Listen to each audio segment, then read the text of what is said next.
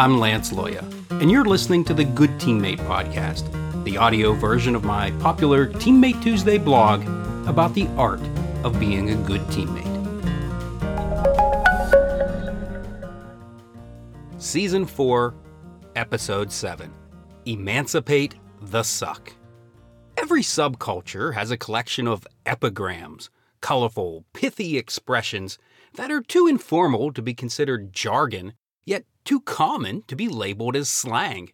These colorful expressions offer outsiders a glimpse into the subculture. For example, the sports world uses the expression, "the ball never lies," to explain the divine overturning of a controversial call. If the referee calls a foul, but the shooter misses the free throw, hey, the ball never lies. If the referee calls a penalty, but the kicker misses the field goal, hey, the ball never lies. The military has a name for their collection of epigrams, mil-speak. One of my mil-speak favorites is embrace the suck. Soldiers use the gruff expression when faced with tasks that are simultaneously unpleasant and unavoidably necessary. Cleaning the latrine sucks. Training in the hot sun sucks. Doing a police call, that's mil-speak for picking up trash around the barracks, sucks. Yet all of those tasks are vital to military operations and must be done. The best way to proceed is to acknowledge them for what they are and then move forward. Possessing the mental toughness to engage in unpleasant yet unavoidably necessary tasks influences team success. Sometimes being a good teammate means embracing the suck, but not always.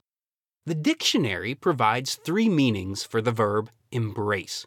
1, to hold, as in one's arms. 2, to accept or support. And 3, to include or contain. 2 of those meanings apply to good teammates, but 1 does not. Good teammates accept the unavoidable necessity of unpleasant tasks. They understand that tackling those things will not be enjoyable, but those things must get done. Their understanding of the situation allows them to support whoever assigned them the task and keeps them from being resentful of the assignment. Good teammates include the unpleasantness in their journey. They view unpleasant tasks as being part of the process, which they value because it offers them the gift of experience and perspective. Good teammates, however, do not hold on to the unpleasantness. They recognize it, push through it, and then let it go.